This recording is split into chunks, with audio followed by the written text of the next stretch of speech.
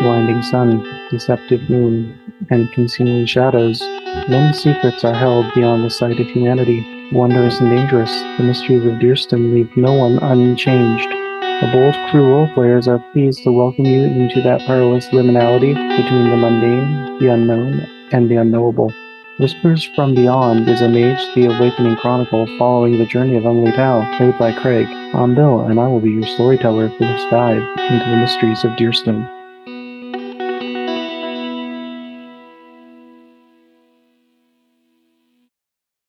In retrospect, I should have put more points into crafts if I knew I'd be using them this much. Consider it an angle for character growth in the future. Yeah. Oh, yeah. Don't worry about it. Yeah, I think a lot of people are like, they're with any advancements they get, they're always into like buy up the powers and like skills. That's where it's at.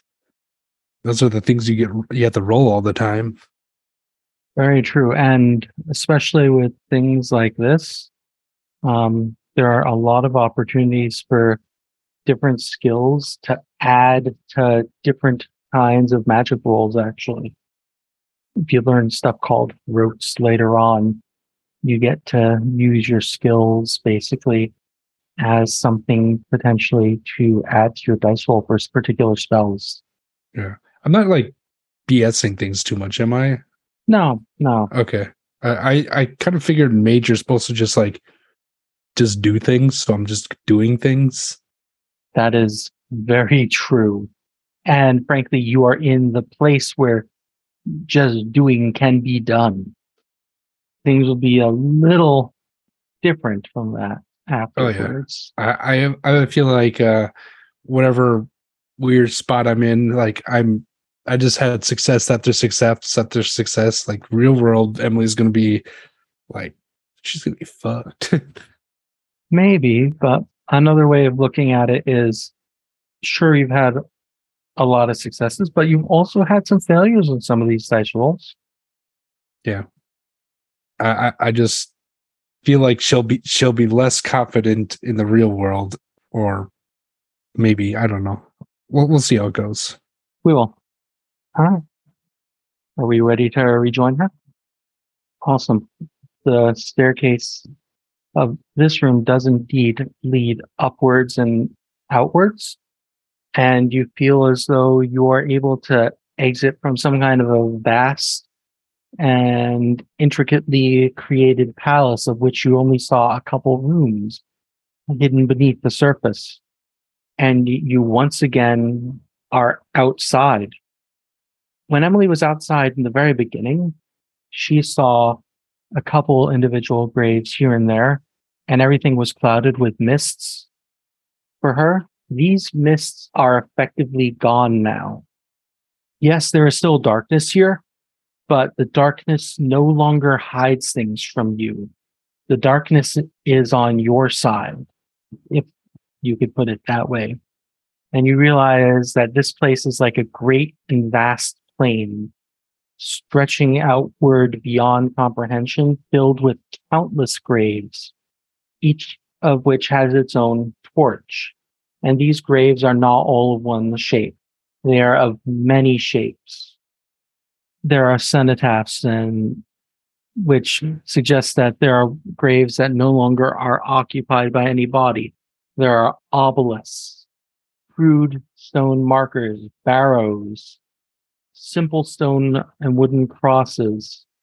There are those plaques that I'm forgetting the word for, that you will often see in different Chinese and Japanese shrines that are carved with the names of ancestors.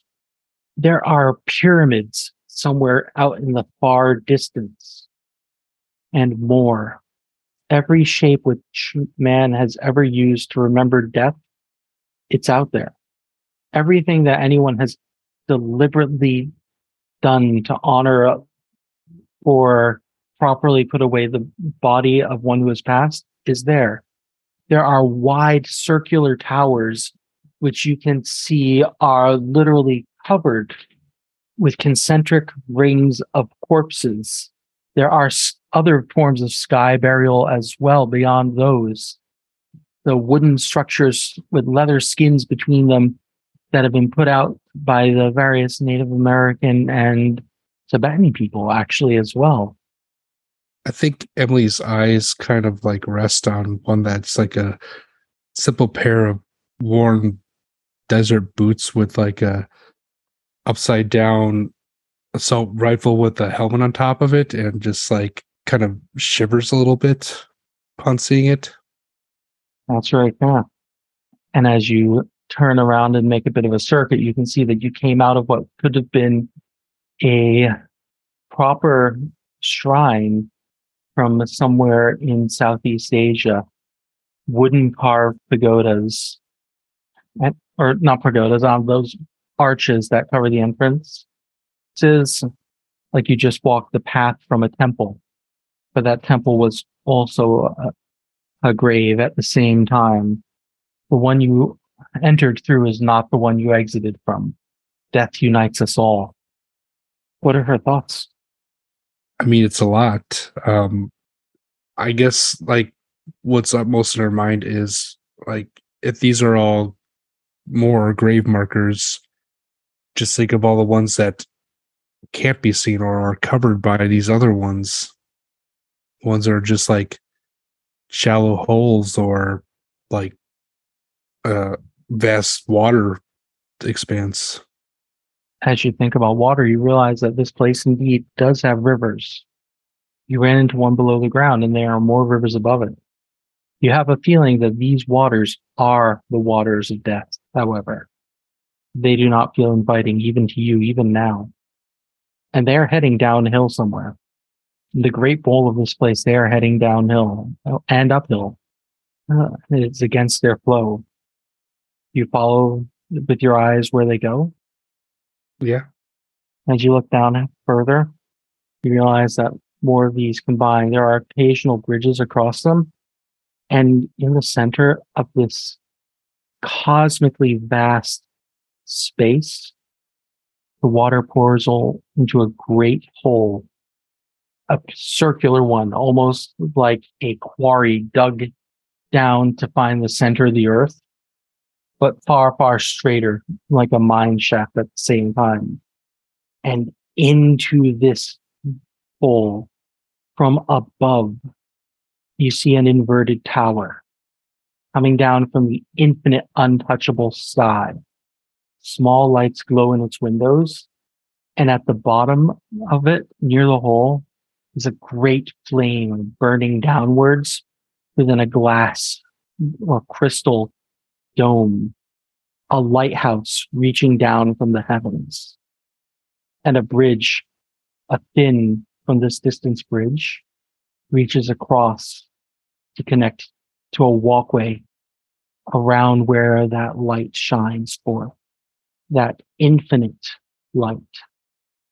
I think Emily is going to follow the path because a lighthouse, if it is a lighthouse, it's a beacon, and it's not something that you would associate with someone's death always. It's something that's supposed to warn you of danger or like help you when you're lost. So I think she's going to head towards it. All right.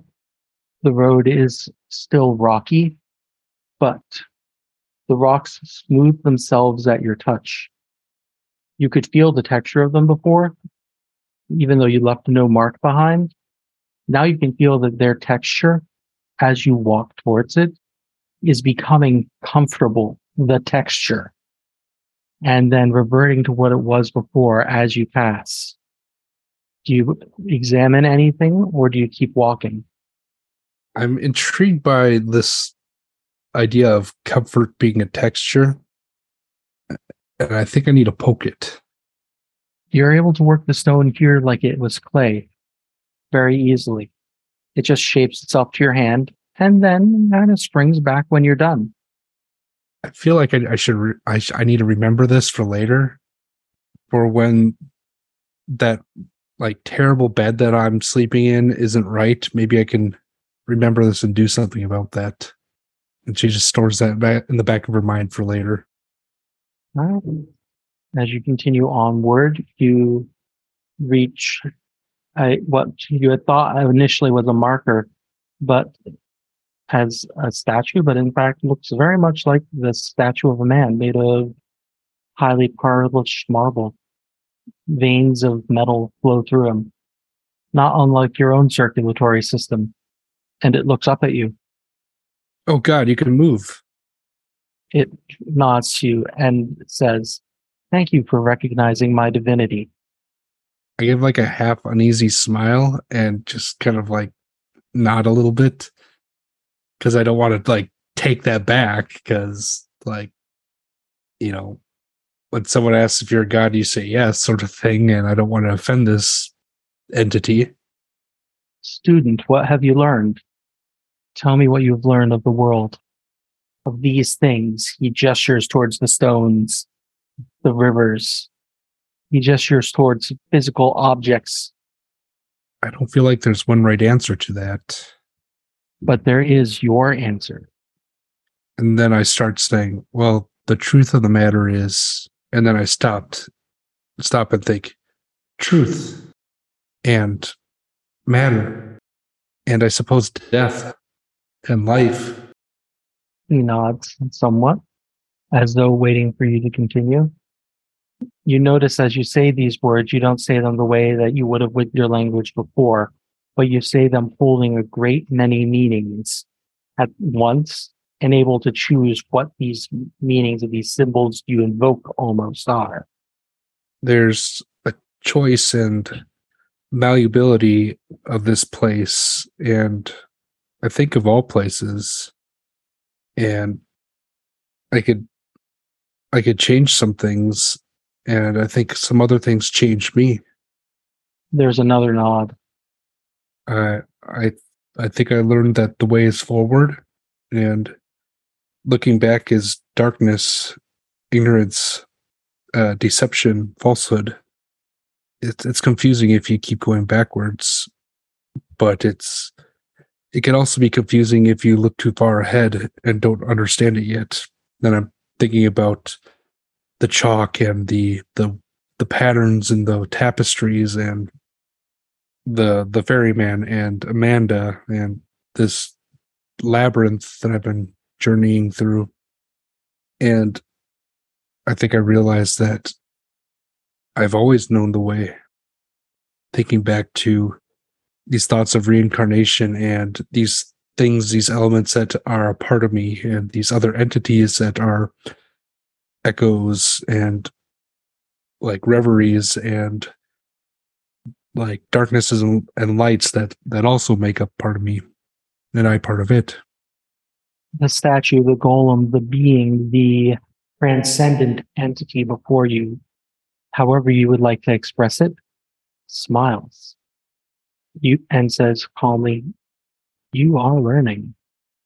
You realize that Acheron also is this, that thing you were looking at, a supernal being, a being of the essence of matter, but also of other parts of the essence of existence. It holds up a piece of stone, not the same kind of stone it is made of, but another. And then the stone crumbles to dirt. And then the dirt blooms forth a flower, and the flower wilts and crumbles back into dirt, and the whole thing compresses into a rock. It smiles. It hands you that rock. These things are all indeed connected. I take the rock and I put it next to the inside pocket where I've been collecting all these treasures in my journey. The lipstick, the two other Aperon or The coins. the Aperon coins. Yeah, It says to you, the student may progress. And though you did not realize it was standing somewhat in your path before, it moves to the side of the road, and the road before you has opened again. I fill my sight with as much as I can of this being, because I feel that once I pass it, and if I turn around, I'll somehow fail some sort of test, and I got to remember what this feels and looks like. So I just take a second to take it in, and then I progress. You feel like in doing so, you do in fact pass some kind of test. A voice in the back of your head whispers to you that Orpheus was not able to turn back for Eurydice, but had to continue onwards. And the path leads downwards, and the road grows wider. There are fences along it now, almost symbolic walls more than literal ones, directing you in the correct point, much like the curbs on the edge of a road in a city, almost. And it goes downwards. What do you do? What do you think? What does it call out to you with? I feel like these are either almost decorative or just like guidelines, and if I wanted to, I could hop them and fall into nothingness, but it's like they're not there to stop me. They're there to give me gentle reminders as I'm on my journey. Because I mean, like analogy, you could walk into traffic, nothing's going to stop you, but it's not necessarily a good idea to not obey the signs when you see them. Continue forward, and you see a man that reminds you very much of the ferryman. He stands at a crossroads, yet another crossroads where more than one of these paths merge. He looks at you. I see you found your way. Well, I think someone left the door open for me, and I give him a half smile. It's always good to have a couple friends here and there. You've learned a lot about endings and beginnings, haven't you? Tell me about them. Oh, they're pretty much the same thing. And I kind of smile dryly. And being. Tell me about being. Being is a much harder concept. What has beingness? What is beingness? It tends to be the permanent thing between the beginnings and endings. Are you a being? Well, I think, therefore I am. And I kind of do a half-hearted chuckle. He gestures. The dirt is being. The stone is being. The sky is being. Can a thought be? Can an idea be? Can a storm be? Can a hunt be? You're speaking of forms now. I'm speaking of things behind forms. These are harder to grasp, but grasp them someday you may need. Is there a trick to it? Much learning, and perhaps a guide who specializes in the correct things. Can they be? What is their essence? Is the being kind of waiting for an answer from me? Very much, with the patience of the grave. I'm going to stop and consider a little bit. Can they be? Well, I've had some firsthand practice shaping thoughts into reality. So I think if you try hard enough, you can make things be. I suppose that might do, he says, cocking his head sideways slightly. If his even works, you're not sure completely on whether or not these things you've been speaking to have gender, or you're imagining them to have gender.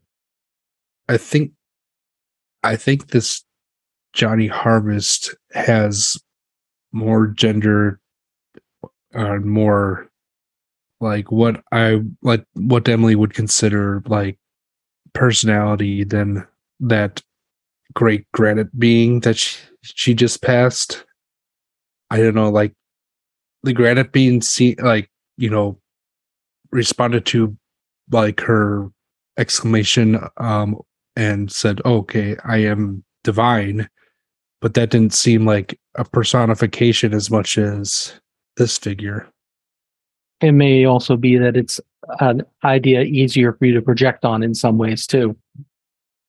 In places like this, it's very hard to figure out whether you see things because they are, or you see things because that is how you can interpret them.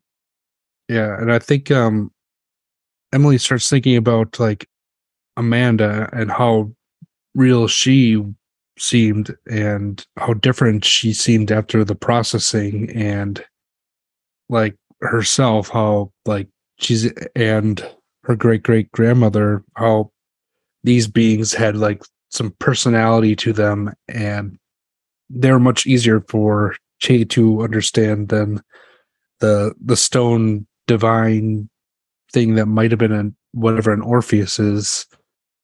but like I feel like this Johnny Harvest figure is somewhere in the middle, like has just enough personality and something in its construct that she can at least personify it better than like some of the other ideas, like the idea of thought and the forms, like they were a bit more basic. And I don't know, like I think this Johnny is more of a middle ground, whereas like the some of the other things are more alien or more universal ideas. And I think she's thinking about all these things when like considering the questions, but doesn't quite know how to put them into words. He seems to focus on you for a bit longer and says, you will find that these questions will follow you around for some time, as though responding to your thoughts as much as your speech. Looks at you further. It will be hard to answer them without those who are touched by the spirit. And you can hear spirit has a capital S and has more depth to it. But that is the way of things. It is the concept most distant from here. You need not pursue it, but if you do, you will find great challenge in doing so. Yet, like with all challenges, there are rewards. Are you going on then? Well, I suppose it'd be silly to just go back or stay here. I think so. Well, you can have a laugh anyway if you need, and then be on your way. Sorry, have a what? Laugh anyway if you need, and then be on your way. I don't understand. Look, you. Saints and madmen often laugh in the face of death. Well, And he chuckles to himself. which are you then? I smile. Oh, I'm the face. And you hear to yourself the word specter in your head and realize that that is the other category of supernal being tied to this realm.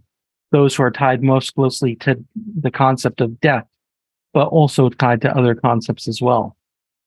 And I like mouth the word face and and it feels sort of like Aperon or Nargent when I first learned them. And like it feels like you said spirit and like it's a proper name almost, and I feel like this is like another aspect of it. I think that's a fair way of putting it. The specter steps off the crossroads, or the crossroads allow you a path around the specter, depending on how you view it. And you can continue downwards if you wish. What is next? Next, you must become more than what you are. And I think I have like a puzzled look on my face and just walk by thinking what that could mean. All right. The path leads further inwards. And even though it's clearer, you can feel some kind of a resistance with your footsteps. It's as though with every step, you pick up some additional kind of weight or force that you're carrying with you. Is it like from all parts of me, not just my feet, but like my arms as well? Yes. You feel in certain senses like if you were a shadow of the being you could be, that shadow is slowly condensing into reality. I feel like if I like, is it almost like trying to move through like jello or something? At first, like through water, then like through jello. And then it continues to feel like you're moving through something even thicker. Well, Emily has one dots in academics and knows if you're in an avalanche situation, your best bet is to get on top of it and start doing a swing motion. So she's going to try to do that. Oddly, that does not behave the way you expect it to. The mass is coming from within you, not from around you. But as you start doing that and trying to use the mass in your favor, you feel as though instead of reducing the mass of yourself, you're gaining more strength. The resistance is still there, but your ability to counter the resistance increases through your recognition of it.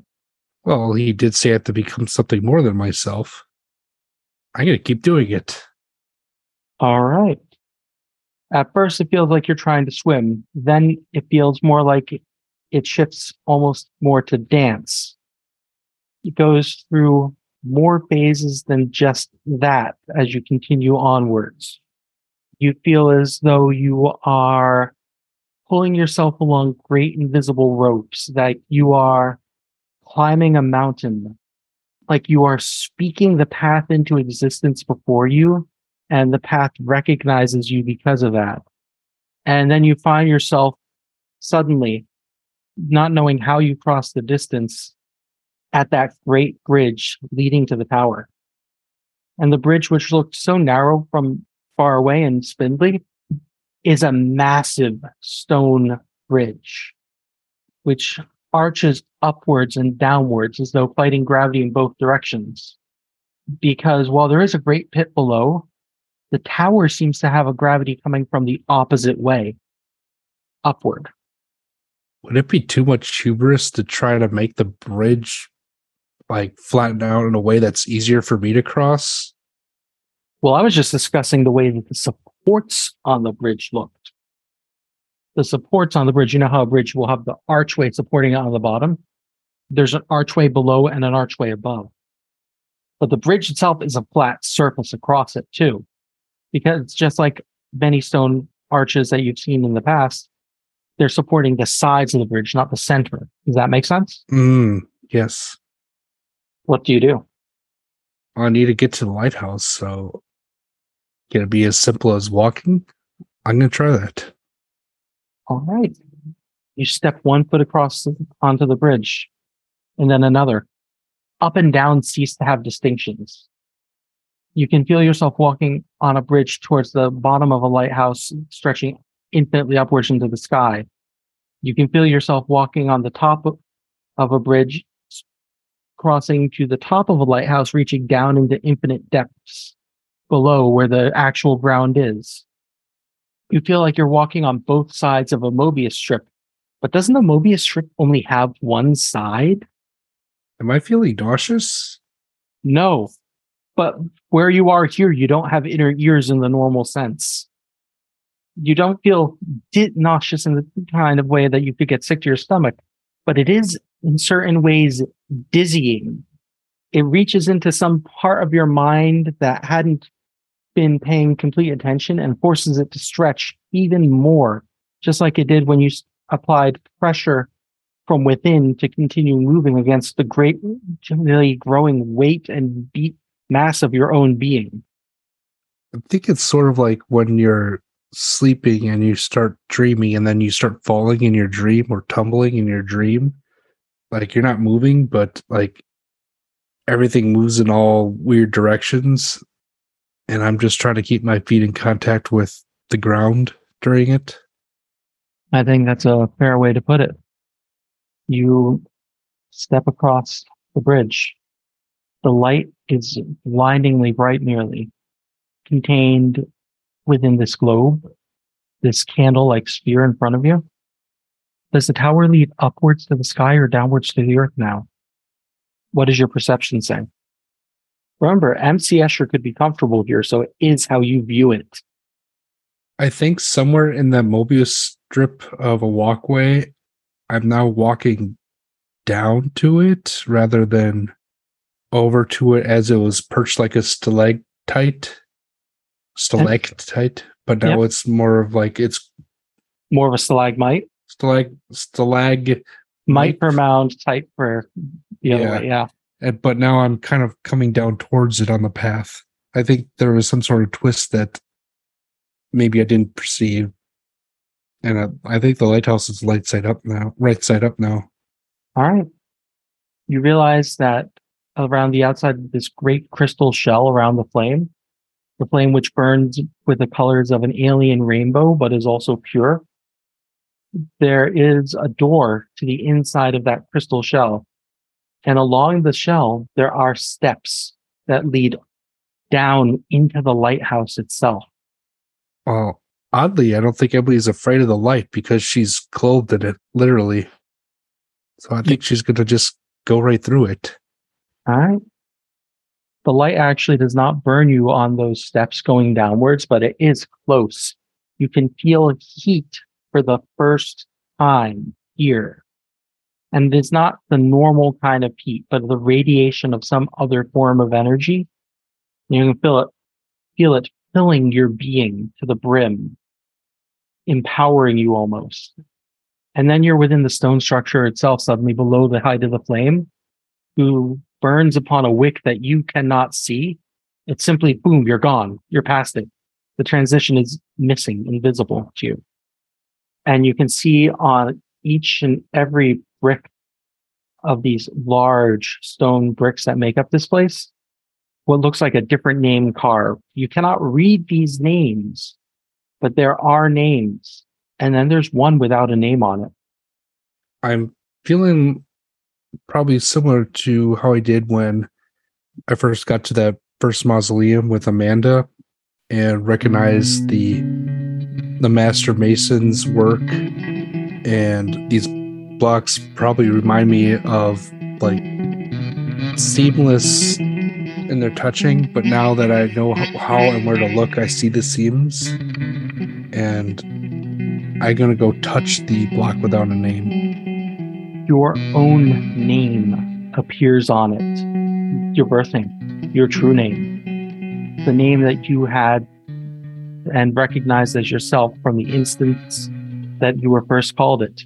You are now awakened. You now have a point of gnosis. You now have a point of death and a point of matter, and which of those two called to you more strongly than the other? Because you have a second point in one of those two.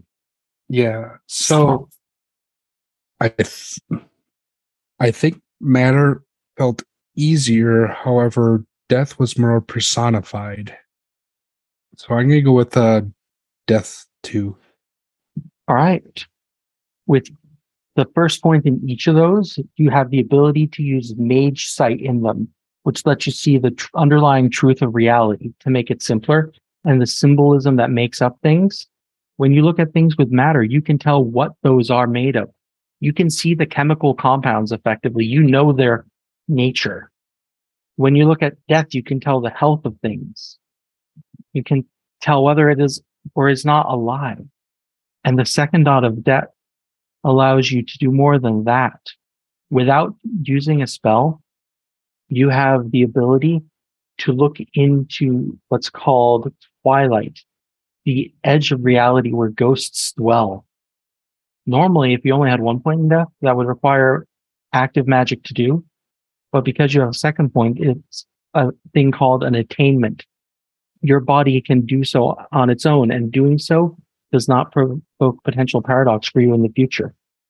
Your first thought in each of them lets you try and counter magics done with them. And you no longer have integrity, you have wisdom, and it is set to 8.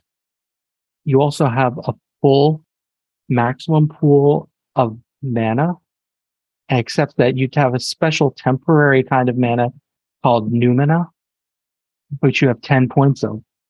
This is going to give you resistance to paradox for a while until it goes away when you get back into the real world. It's a beautiful side effect of awakening. And as your name sinks in there, you do gain that obsession to learn that we talked about from before. And would you like to say what your obsession is? Yeah, I think Emily's very curious about all these different types of beings that she's been encountering in this world. And I think, like, what's the difference between like a ghost versus soul versus an echo versus a form, whatever these constructs and entities are. And I think she's very curious about like what they all are, because like you don't want to, she's like doesn't know if like one's just like a chump and one's like something that could really wreck her day. So that seems like a very healthy thing to be obsessed about, things that can really wreck your day. And through all this experience, you also gained one additional regular experience point. Sorry, two additional regular experiences that you can spend now and immediately, which would let you buy either 2 points of merit or one additional point in a skill. These aren't multiplicative, so it's not based on what a skill goes to. You can save it for later as well. I feel like it almost has to be crafts. All right. So the other thing you could have bought, for example, is some kind of a physical merit from your body changing. Like you could have bought the additional striking looks, or you could have bought a point of destiny as a background, for example, or put a second point into mentor that you hadn't realized you were going to have in advance, and a third. Oh, maybe I do want to save this. You have 2 experience points. Merits are 1 experience point per dot. Skills are 2 experience points per dot. We're going to leave them on for a moment and let you think about it for now. And the last thing you get is you get 1 additional dot in a resistance trait. Usually Moros, our composure, but you could choose another one if you think it fits better what you've just done. Honestly, I was thinking composure because a lot of really trippy things happened, and Emily's default was to just like kind of go with it. Awesome. That puts Emily's composure up to 4, gives you an additional point of permanent willpower. You have a 7 willpower. You are truly impressive in this sense. You have a will of iron. So, did I in any of this gain any willpower back because I was down at 1? You regain a full willpower pool. You have all of your health boxes healed. You are in perfect shape. You have went through a literal transformational, life-changing experience. So, I'm in this place and I'm just like for a couple seconds longer, not very much longer. Couple seconds longer, I have a few room for thoughts. I open my eyes and see with whatever this new sight is that I got. It might be a bad idea, but I do it.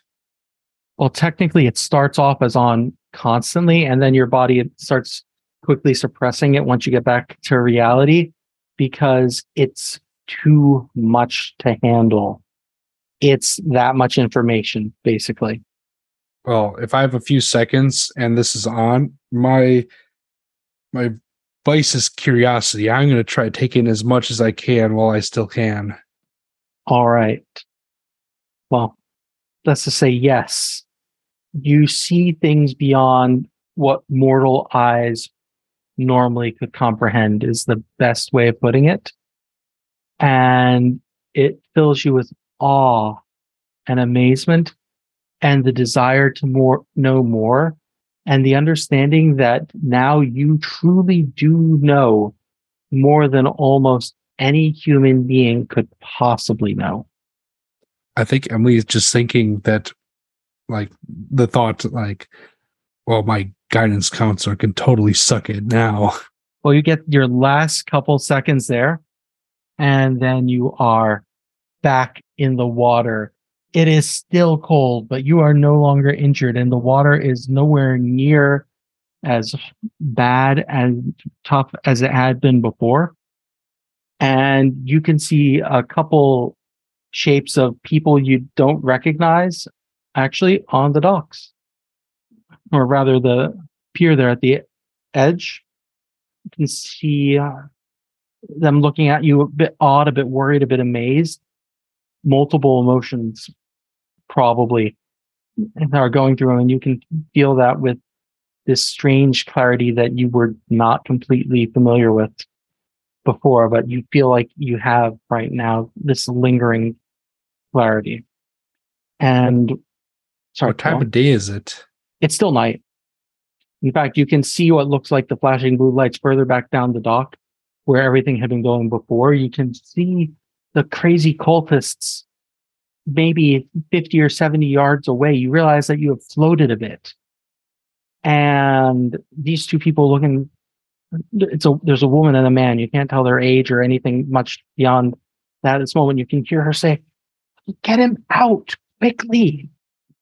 And the man gestures at you because your sight is still somewhat on. You can see that does something that invokes matter, and the water moves you. You feel like it pushes you out of itself and along itself, like surface tension just suddenly grabbed you, wrapped around you, and brings you to the shore. Both of them standing on the edge of the shore reach down with a hand simultaneously as the water kind of brings you up towards them, projecting itself even from your very clothes. Do you take the hands? I feel like there's a few moments of coughing as this water is forcing itself out of my lungs the way it got in there. And while this person might have control over the water, he's not controlling my lungs right now, and it's a weird sensation. So I think I'm fumbling around, just trying to like reorientate myself because I'm pretty sure I had drowned, and I'm like grasping at hands, and I'm half between like trying to use them to get up, and then I'm also just like having all this trauma from being chased and then dumped into the water again, forced back into my recent memory. And then I'm not sure if this is like one of those like people who are trying to put like a bug or a crab on me, or the cop. So I have no idea where they are. So like I think I start taking a hand and then realize where I am, what I'm doing, and I like start to run and then stumble and fall down to the ground again because I haven't got my bearing yet. And now I'm just shivering on the ground, unable to move. The woman says, "It's all right. We're awakened also. We've seen the place you've been, or places like it." And I'm still panting. I'm like, what? And just like still coughing out water, and like I'm shivering probably more out of shock than out of being wet anymore because this, I guess, guy just dried me off somehow. Yeah. Yeah. She looks and says, "He's got a little left in his lungs. Can you?" The man nods and then reaches out, and you can feel that last pull of water pulled out of your lungs. It's a very disconcerting sensation, I think I but you can breathe better. Yeah, I think I gag a few times of the salt content that's still in there. Oh, a no, little no. It bit. all comes out. Oh gosh. Everything but the mucus, everything that was not supposed to be there is pulled out of there.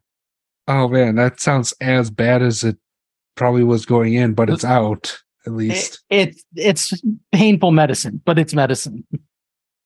I probably like look up and startled and realize that like this person did this, and like maybe everything that I just went through wasn't just a delirious dream, or maybe it was and I'm still dreaming. Maybe this is like the real afterlife. I'm probably just sitting there like mouth agape. Yeah, you can see better that this is a middle-aged man. You can tell in the darkness who's looks like he's definitely gone through a lot. As he looks and he says, "I could feel it when you were there. I've been to the Tower of the Lead Coin as well. I've seen the shades beyond death."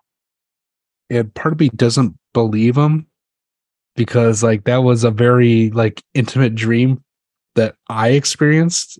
I didn't see him there. We all get to go there who have awakened through our path once and only once. And it is how you get to start your feet upon it. And I'm just sitting there like listening to him talk, but not like, despite having gone through this ordeal, just like not believing, like, yeah, right, or whatever. I'm back here now, and like I don't know if like one of those people drug me or anything, or if I'm like experiencing some sort of like symptom of lack of oxygen to my brain. But like I feel like this is like a completely separate experience from like the last eons of journey that I went through. We'll help you, but we can't stay here for too long. We here a bit late, but you saw the wrongness with the officer over there. I nod. That wrongness is a bit of a cancer on the world, but when you awaken, you're able to escape from the lies that it tells us all. They have it much, much worse. The woman looks at you. Do you think you can walk? Uh, my car, it's just over there. She nods and she's like, okay, I can take care of that. I want to ask your permission for something first, okay? Can I see how your night has gone? You can tell me about it or I can see, but I prefer it if you just let me see how your night has been. Uh, I guess, sure. All Will it right. hurt? No, I'm just going to look between the seconds on the clock. And she says something. And the words make a little sense to you, but they don't seem to have the context you're familiar with. And her eyes glaze over white for a couple seconds.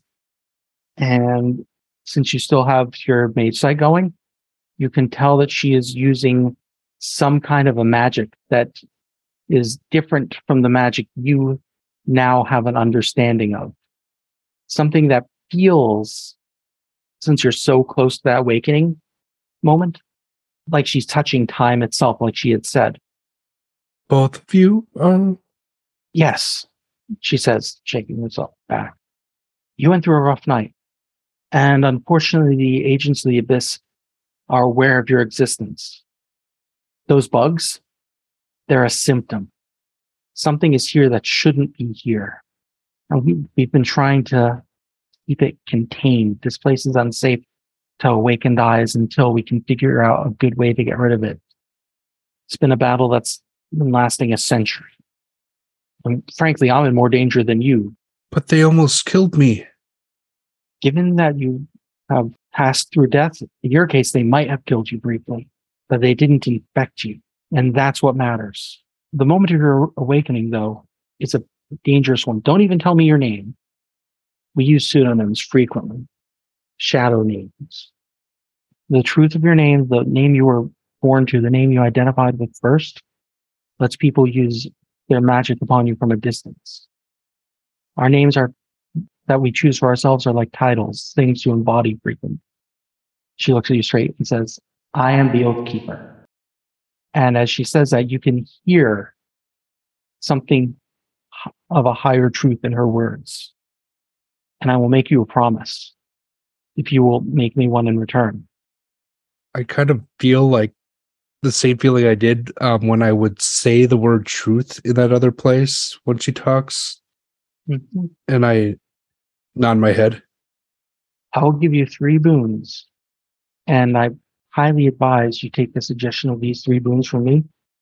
And in return, I'll ask 3 favors that are proportionate to your capabilities. I won't carry a weight beyond you and then ask you to do the same.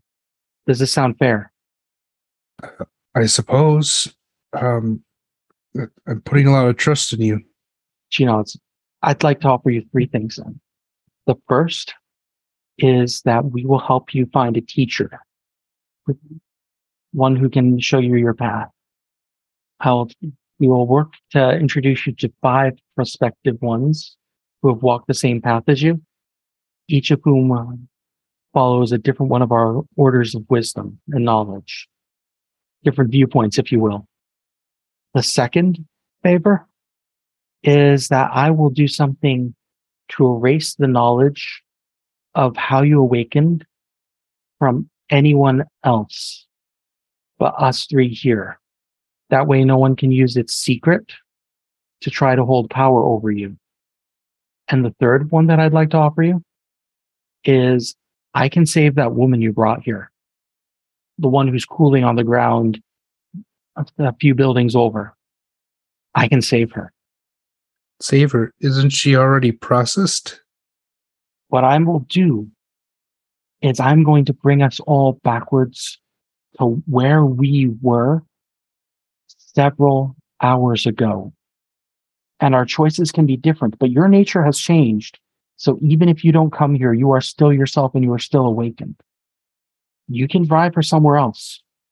If you drive her to the train station, I can make sure that she meets up with a contact of mine in Boston who can protect her rather than her original plan.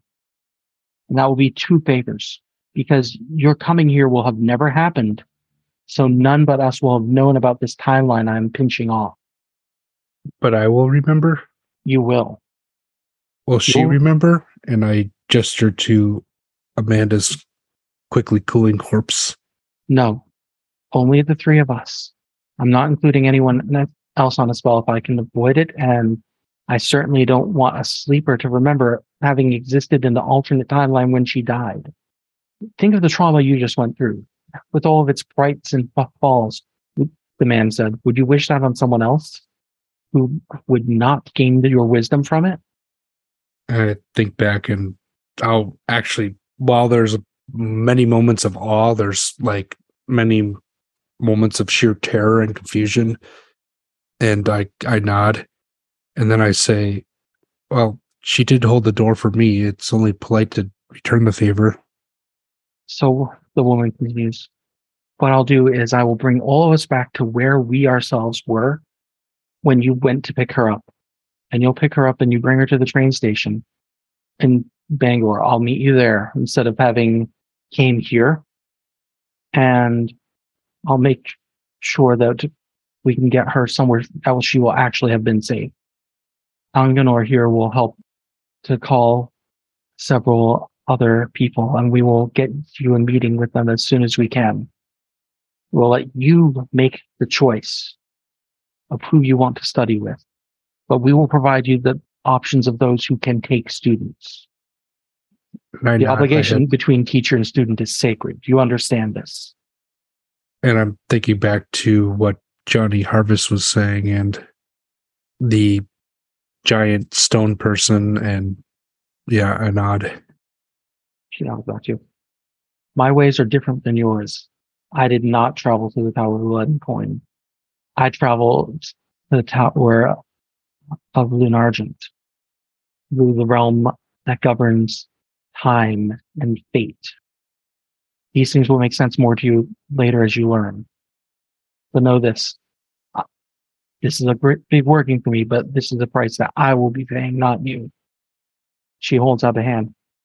"These three things I offer for three things in the future, fair things that are within your reach, but will not break your moral codes. Do we have a deal?" Yeah, that sounds good. Like, I guess if you need a ride somewhere, She laughs a little bit. You shake her hand. I take it and I shake it. Good. With her other hand, she reaches out, grabs the man beside her, and says, "Hold on for a moment." Then she says more words in that other language, that language that seems to be the personification and existence of truth itself. And there's a brief feeling of nausea, of dizziness, and you're back pulling up in front of Jane Doe's condo with all of your memories and experiences of the night. I pull down the sun visor and look in the mirror real quick. Do I look any different? You look like yourself, but you see in your eyes confidence and knowledge that you did not have before. And the palm of your left hand is still much whiter than it was. I look down at my feet. Your shoes are much better than you remember. Yes. The shoes also are something you could buy with those experience points potentially as having more categories of excellence than not. Oh, that's very tempting. All right. We can decide that later. Yeah. I open up my phone and then I look at the ping that Amanda's, or rather Jane's at this point, her alert has sent, and I pull over, put my car in park, and pop the trunk and immediately start my way over to help her load the suitcase again. You remember before her words, you don't need me to repeat them, how she asks you that you can turn off your phones and bring her over to the Deerston Women's Shelter, that good like hour or so south of where you are, Mm-hmm. and emphasizes how much she needs to do this off the radar. She has the cash in her hands. Mm-hmm. I we're we're we're driving, and the train station that Oathkeeper had mentioned. Where is it in relationship to the shelter? The train station's in Bangor, actually. So you were closer to Bangor, but a little bit southeast of it when you picked her up. Mhm. Deerston is a good, hour and a half ish south. Sorry, I forgot. There's a real highway in this world, unlike in the one we know. It's closer to only an hour south. So I'm going in like a complete opposite direction. It's not like I can. Yes. Remember, originally she said that she was afraid of taking the train What was her reason for not wanting to take it? because she didn't want to have to show her ID at the counter. Ah, that's why I was going to take her to the ferry on Sunday Right. and And you buy were the going to ticket use, for her. yeah. And it's all coming back to me. And she's talking about going to this women's shelter, and And you know the danger that awaits her there. yeah. So I got to convince her somehow. And I'd say, how do I convince her? I think I like this is all going through my head as we're driving, and like we're having like the same conversation, but like But you my remember, you were told by Oathkeeper that she would be able to meet you at the train station. Mhm, And she had a contact in the Boston shelters that she could make sure would keep her safe. mhm. And when she says she wants to go to the women's shelter, I say the one in Deerston. Yes, that's the one. Um, well, and I almost call her Amanda. Well, Jane, I was by there the other day, and there was, if you're looking to stay away from the police, that's not the best place to go. I know a different one though. She looks at you hopeful. You do? Yes, I actually have a friend who works at the train station, and I might be able to get you a ticket under my name if that would work for you. You can? Yeah, I mean, if this guy is really who you say he is, and he knows everyone on the force, then someone's going to say that a woman fitting your description showed up at a women's shelter, especially with all the activity around there. I'm trying to hard to spin this story about like increased police presence near the shelter. I will let you make yourself a good manipulation and persuasion roll or manipulation and empathy roll. Actually, it's just really is persuasion or subterfuge. Which of the two do you think would fit the way you're spinning this better? Um, I mean, I'm not lying to her. I'm trying I'm give her a different course of action, which would work. So I'm that'd gonna be go a with persuasion. persuasion, I think. All right, so let's see a manipulation and persuasion, and you were coached on this a little bit in advance. Mhm. So I'll give you one extra die for that. Okay. Oh no. Oh no. I'm not seeing anything load up here. It's no zero successes. Oh, well then, she does not look completely convinced by you. She's honestly got some doubts. Uh, you have something else you might want to add to this? And she'll just say, but Boston? I don't know anyone in Boston. It's okay. Would you would you believe me if I told you this wasn't the first time that I had to do something like this? And I smile. She looks at you and wonders, like, you've done this before? Yeah, with someone a lot like you, actually. She was in a very similar situation. She and at this point she hasn't even said anything about like the money or anything, but she was trying to escape someone who had friends in powerful places, and like the only thing that she could think of was to drain the bank accounts and just go. um but that sort of thing would get noticed, and honestly, like the ferry is not some sort of place where you can just get on. They have to go and inspect all the cars and everything. It just takes way too long. The train like by the time they figure you're there, you'll be gone in a different city and they won't know which.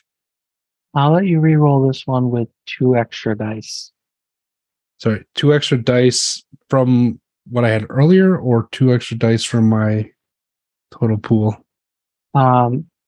2 extra on your total pool because you're losing 1 die also for what you said, but using more stuff. And if you want, I'll let you toss in the point of willpower or not. Obviously, I got to hold on to this willpower, and I do have one more trick up my sleeve if one of these 6 dice fail. Oh, thank God, 2 successes. All right. She nods. She seems reluctantly convinced that she's willing to try this. I try to incorporate as much of her own background without like resorting to like using her full name, because that was my next idea, was just like freak her out. And it's like, no, Amanda, you don't understand. The fact that you could use her background is why I gave you the 3 dice with the -1 die penalty for the 1 failure. Yeah, but like I was not going to take her back to this place. No, she does let you bring her there. And like she said, like she promised, Oathkeeper is indeed waiting for you at the train station. If you faked that you texted ahead or anything like that, it would make sense because she's even got a ticket for Boston ready. Yeah, that's a great idea. I'm glad I thought of it. And you can see her now in better light. She's a middle-aged woman whose reddish hair is streaked with lines of silver. And I parked my car and I'm with Amanda right now, and I'll go up to Oathkeeper and say, I'm going to greet Oathkeeper. Hey, Amanda, this is my friend Jane I was telling you about. That's perfect, Amanda-ing her. She's like, yeah, you're lucky I was on tonight and able to give you a hand. Yeah, no, thanks again for doing this. It's a lot like the last time. And then I look at Amanda, real Amanda this time, and try to like project some empathy onto her situation. Mm-hmm. She's kind of like in a lost awe amazement kind of moment.